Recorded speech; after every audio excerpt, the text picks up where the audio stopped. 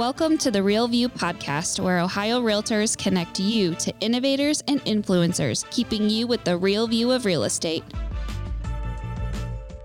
Whether you're a broker, agent, first-time homebuyer, industry leader, or just happen to stumble upon our podcast today, you can expect to hear tips, tools, tricks, interesting information, and so much more from the experts in Ohio's real estate game.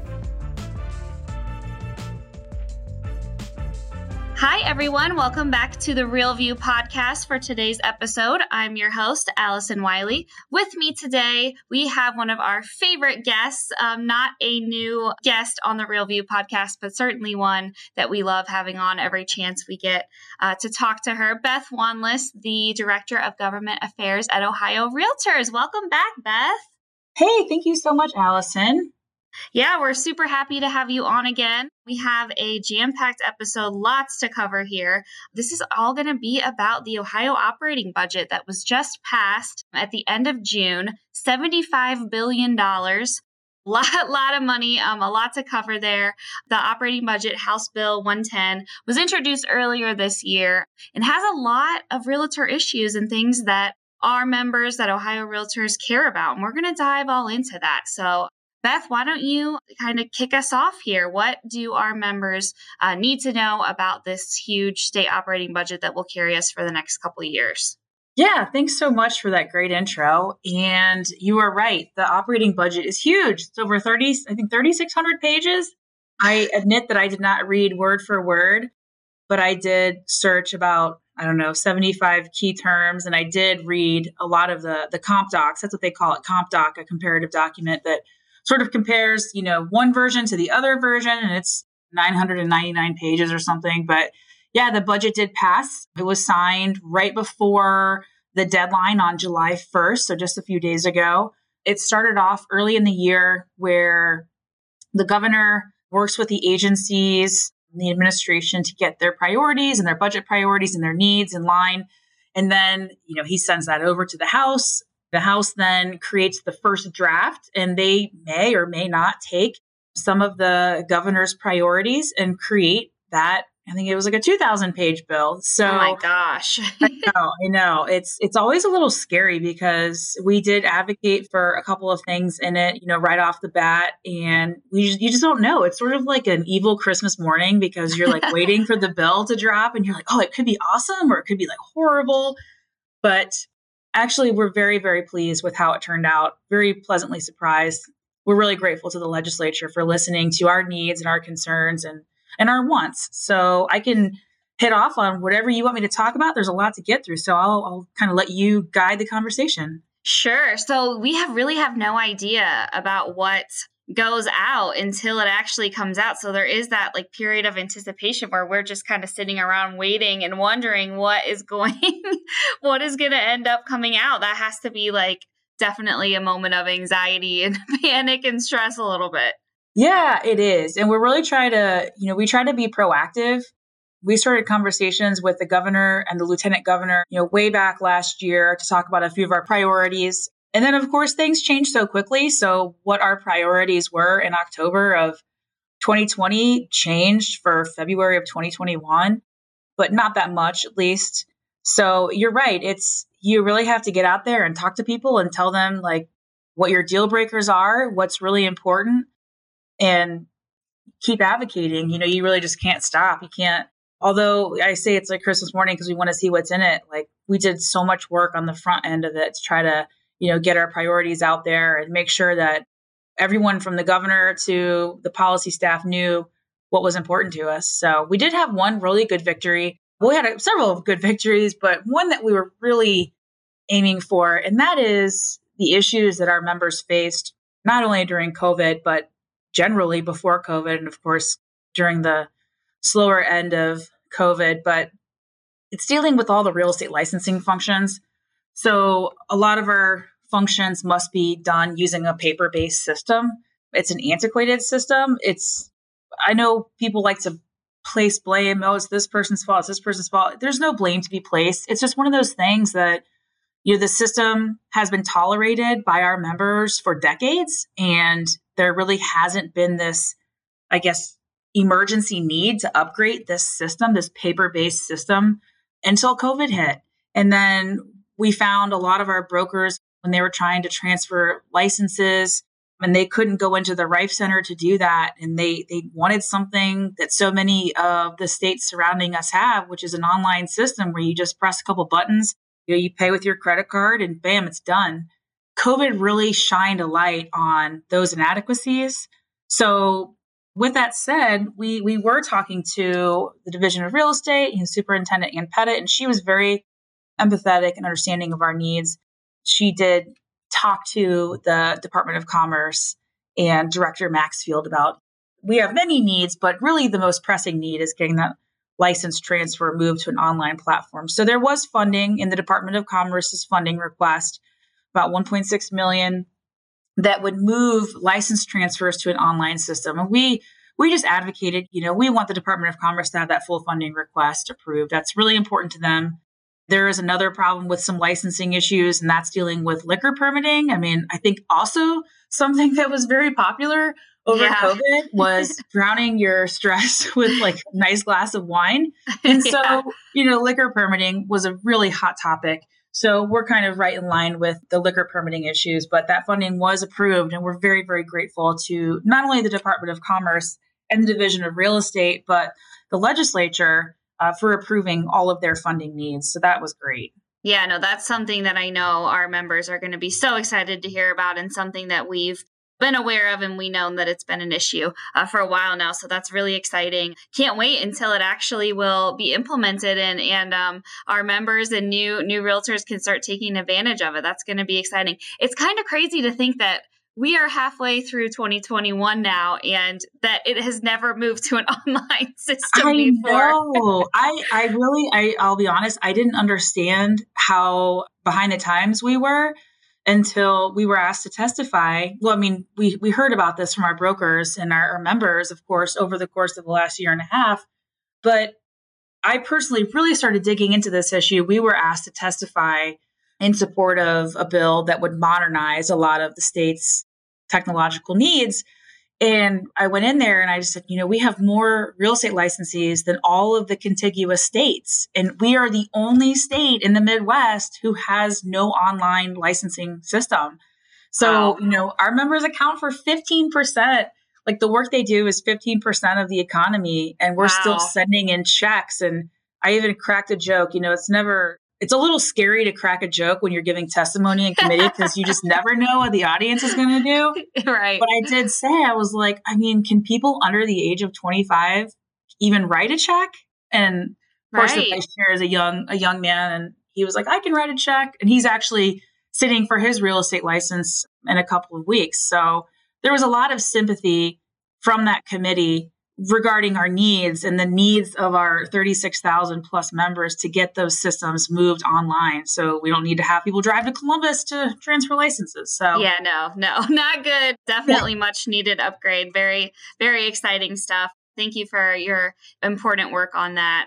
We're thrilled that was able to get through, and hopefully it will be implemented soon. I know we're not sure exactly when it will begin, this online system, but hopefully soon we can be brought into 2021 and into this virtual world that we all are so comfortable living in now. Yes. So another big issue, and something that we've really campaigned for, is the broadband internet expansion. I know this has been a crazy one. So break it down for us. What was that all about? I know it had a lot of changes that it went through. Ohio Realtors was very supportive of it, and something that we've kept our eye on for a while. So break that down for us. Yeah, it was truly a roller coaster. And I know I alluded to that in an article I wrote, but the governor, in his budget requests, he proposed a $250 million fund to expand the residential broadband program across Ohio. And it's funny. Well, it's not funny. It's actually really sad. But a lot of people think that broadband, is only lacking in these small rural communities or wherever. Broadband is missing in so many parts of the state. It's truly shocking. I know we have a lot of members who don't have access to good broadband, And we have brokers who run pretty successful businesses that have, don't have broadband. It's truly remarkable. So the House did take into consideration some of the governor's budget requests. They approved $190 million for the residential broadband grant program that was passed in House Bill 2. So the framework for the grant program was already passed with some funding in it a few months back, and that was Representative Carfagna's bill and Representative Stewart. That was done a few months prior. So really, this money is just getting the funding in there to continue to expand broadband access. The House passed the $190 million, and then the Senate removed all the funding for broadband expansion, much to the surprise of a lot of us who were pretty actively advocating for broadband funds. So we did testify that we wanted more funding in that broadband program. And I know there were a lot of other groups who testified similarly. I think it was a political move. I don't think there was ever true intent to remove all funding.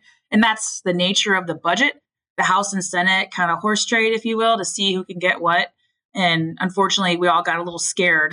So we tried to articulate our support for that funding as much as possible. And there's an article from 2 years ago in the Journal of Applied Economics that says that a single family home that has broadband access is 3% more valuable than a home with slower or no connections. So if COVID taught us anything, it's that a strong broadband and internet is just incredibly important to not only our members and their businesses, but the values of properties and homes.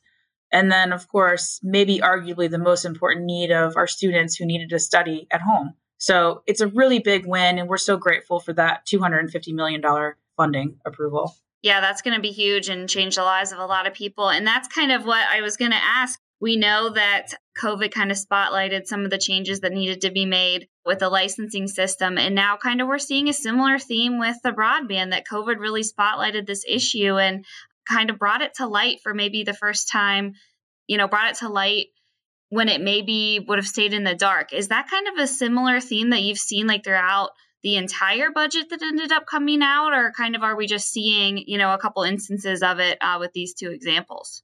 No, for sure. It's remarkable. I mean, we're seeing a lot of different programs that may or may not be related to our industry, but they're having to make these big changes. I mean, even alcohol consumption, they're changing the way that works, and they've approved some changes there.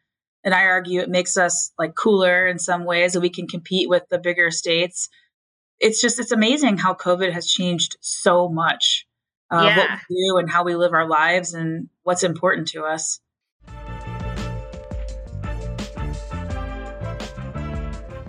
This episode of The Real View is brought to you by the Ohio Association of Community Colleges. Ohio's network of community colleges provides accessible training that accommodates the busy lifestyles of aspiring real estate professionals at half the price of a traditional university. With convenient locations in every part of the state, as well as online options, Ohio's community colleges are your smart choice for pre-licensing education. For more details or to start the journey to a real estate career, visit the education page at ohiorealtors.org and then click on the pre-license course locations. And that it's going to continue to change. I mean, we are starting to get back to normal in most senses here, but we're still feeling the effects of it. Being, a couple months removed out of it, I can't even imagine how this is going to impact us, even more so moving forward. It's going to be really crazy to think and even just to think back and reflect on the past year and say, wow, all of this really happened. Now we're kind of seeing the after effects and how it's going to change our entire world moving forward. And it's going to change it in probably ways that we're not even thinking about. For sure. Yeah. So definitely interesting theme and crazy how one thing can change our whole world. But that is definitely something that has happened. And then I know another big part of the budget is the Fair Housing and Discriminatory Covenants. And we were lucky to have Jim Obergefell, who was the plaintiff in the Supreme Court case that legalized same-sex marriage throughout the United States, on our podcast a couple of episodes ago. And one of the things he mentioned was, yes, we have this, same-sex marriage is now legal, huge win, but there is still issues and some things are still not equal for individuals of the LGBTQ community. So this kind of addresses that a little bit. So tell us about what came out of this Fair Housing and Discriminatory Covenants.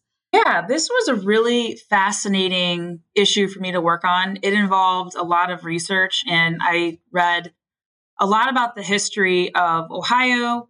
And I actually spoke to, I really nerded out on this issue. I spoke to a professor at Northwestern about this who kind of tracks these restrictive covenants or these racially restrictive covenants or discriminatory covenants because it's not all related to race. And I talked to a couple of recorders across the state of Ohio, and I mean, they were great to work with, but we have this, and we're not unique. A lot of states still do have these discriminatory covenants on property deeds, but essentially long ago, before 1948, 1968, there was language written on the deeds of properties, and it was, quite frankly, it was repulsive and hateful language. And it just said something, and it ranges, it's all different kinds of things. It might say a certain religion can't live in this home, or it might say only Caucasian people can live in this home, but it's discriminatory. It is also, it's unenforceable. And that was a decision that was handed down by the United States Supreme Court in 1948. In that case, is Shelley versus Kramer. And then it had to go a step further because just because they're unenforceable, it doesn't make them illegal because they were still being written onto property deeds even after that 1948 Supreme Court case. So in the 1968 Federal Fair Housing Act, it made writing these covenants illegal. So unfortunately, there are many, many homes. I know there's specifically 5,000, give or take, properties in Franklin County that have these discriminatory covenants still on the deed. And there's just this really weird gray area in the law that although they're unenforceable and they're illegal, some homeowners want them removed for their own personal reasons. I argue it's a private property rights issue. A private property owner should be able to get that taken off without having to go to court. And there was this weird gray area of how they do it. Do they have to hire an attorney and go to court? And how do we do this? How do we do it simply and inexpensively? So Senator Herschel Craig kind of started this conversation in 2017 with a bill. I did work with the Recorders Association. I worked with the Bar Association, Land Title Association, and many, many legislators. And we came up with a good piece of legislation that was actually introduced as a standalone bill by Representative Haraz Ganbari and Dontavius Gerals. We just worked on finding a way that we could make this a simple enough act without putting too much burden on, the recorders, because they do see themselves as historians. Like their sole purpose is to copy history and make sure it's accurate and legal.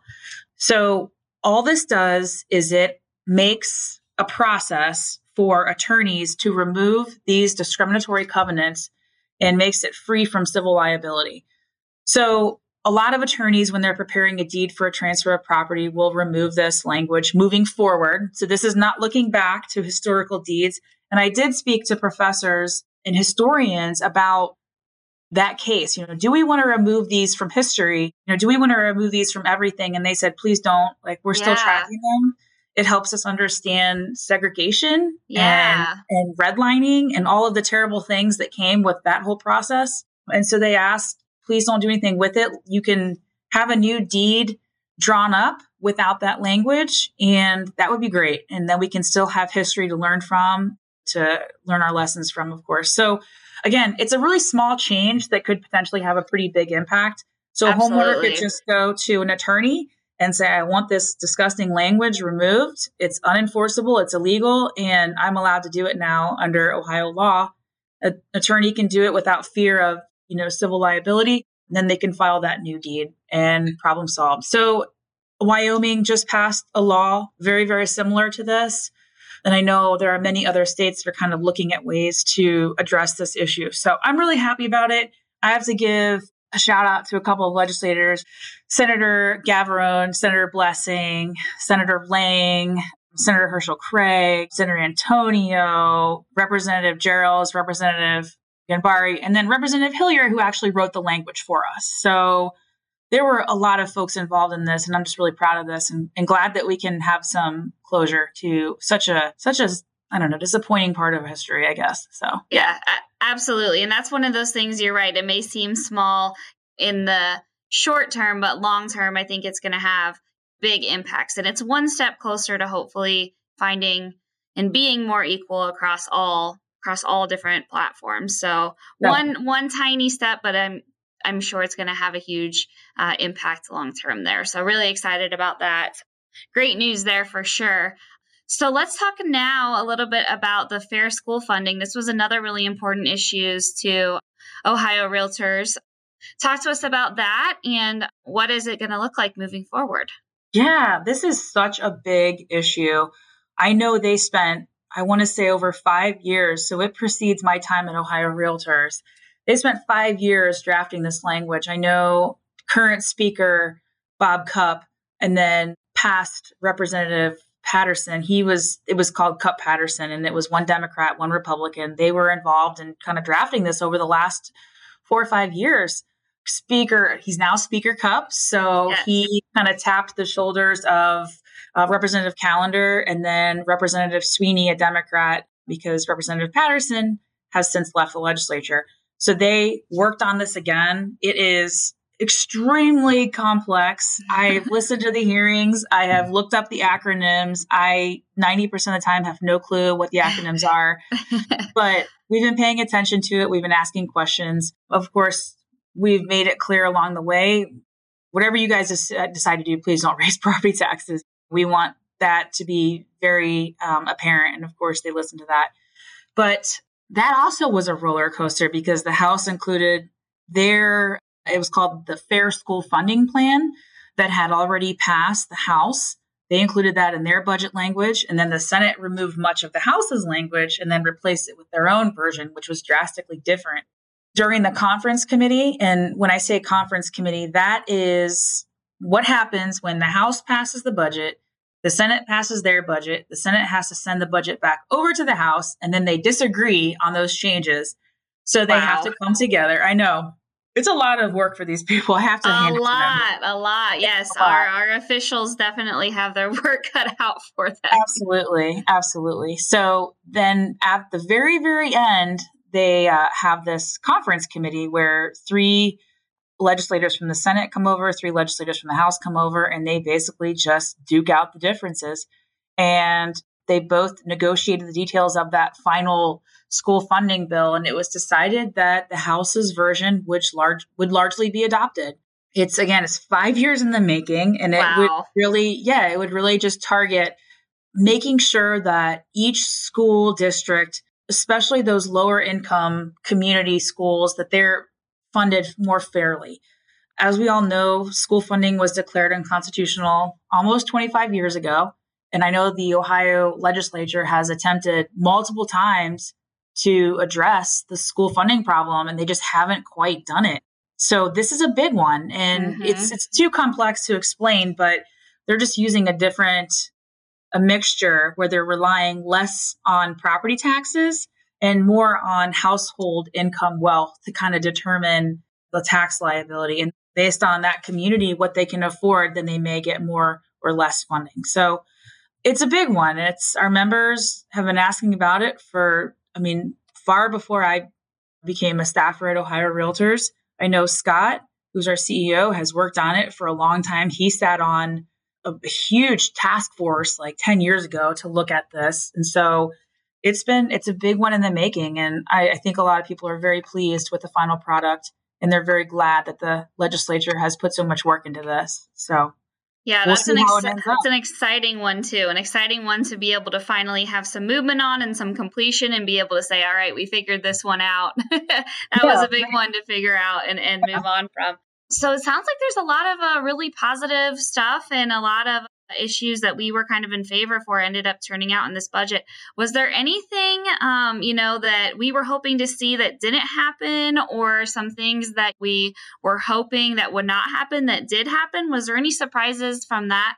Yeah, there were, maybe like one disappointment, I guess, and one almost disappointment. So I'll start with the one disappointment was we were working with the governor, and the executive office and the legislature to put in our first-time homebuyer savings bill.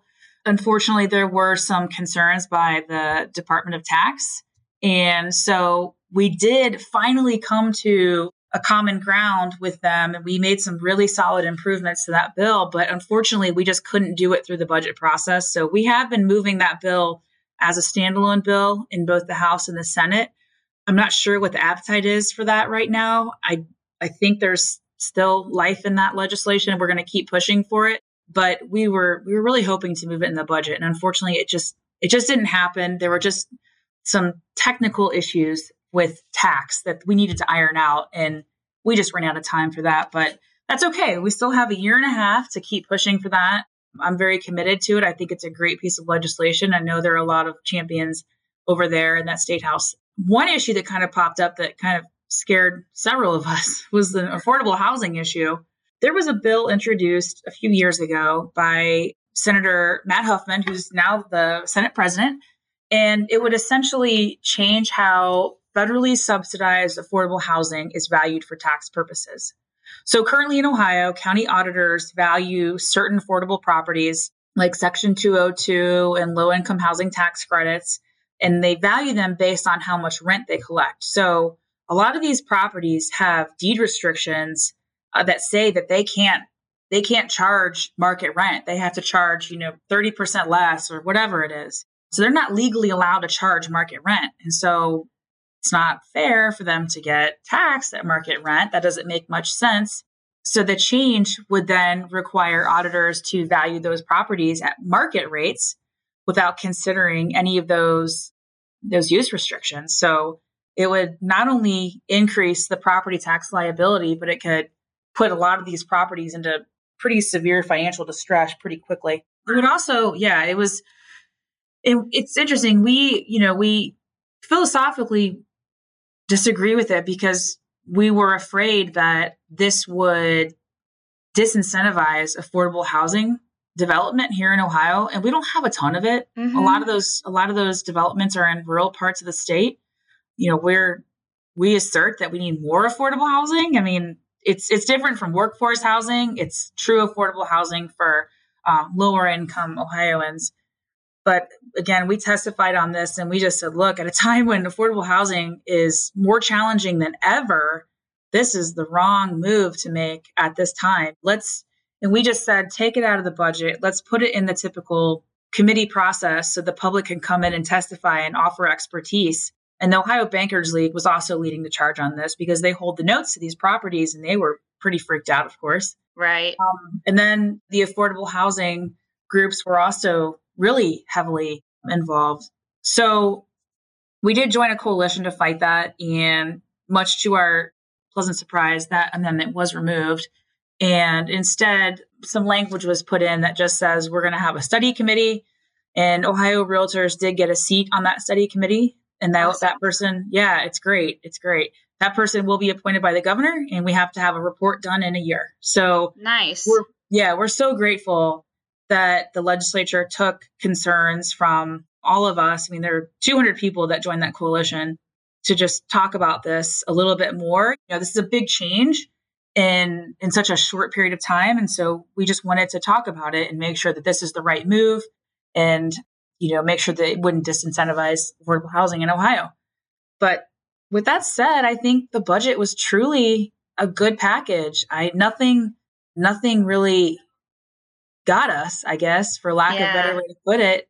And I think that just speaks to how much the legislature respects the real estate industry. And they know that having a strong real estate industry is good for all of Ohio. And I am truly grateful for that acknowledgement from them. And I think this budget really speaks to that. So I'm pretty happy with it. Yeah, it absolutely sounds like it was positive and a success for all of our realtors and property owners throughout the state. And I think that it's a, testament to your work as well. I mean, you do a lot of work on all of these issues, and the fact that we were listened to in the way that we were and that our outcome is something that we're proud of, I think says a lot to the work that you do too. So thank you for all the work you do for realtors and property owners across the state. And we know that this could not have happened without you. So thank you for your work that you did on this. Thank you for breaking down all of the budget issues. I'm sure we could go on another 30 minutes here, and I'm sure there's tons of stuff that we're missing and didn't get a chance to talk about. But I think we spotlighted some really important issues here and things that our realtors and our members should be excited about as we head into 2022 and 2023. So thank you for your work on the budget. Thank you for breaking this down to all of our listeners. It was a pleasure to have you on as always. Yeah, thank you so much. I really appreciate it. And I'll have to give a shout out to our members who are the ones who they're the ones who are in the trenches talking to legislators every day. And I just appreciate that. It makes my job a lot easier. So thank you so much, Allison, for having me on. Yes, thank you. Thank you to our members, listeners. Thank you guys for joining us as always. And we will see you guys next time. Thank you for listening to The Real View. That wraps up today's episode. You can keep up with the latest on the podcast at ohiorealtors.org/therealview and on Apple or Google Podcasts, Spotify, or wherever you listen. Have questions, comments, or suggestions? We want to hear from you. Email us at podcast@ohiorealtors.org. We'll see you next time.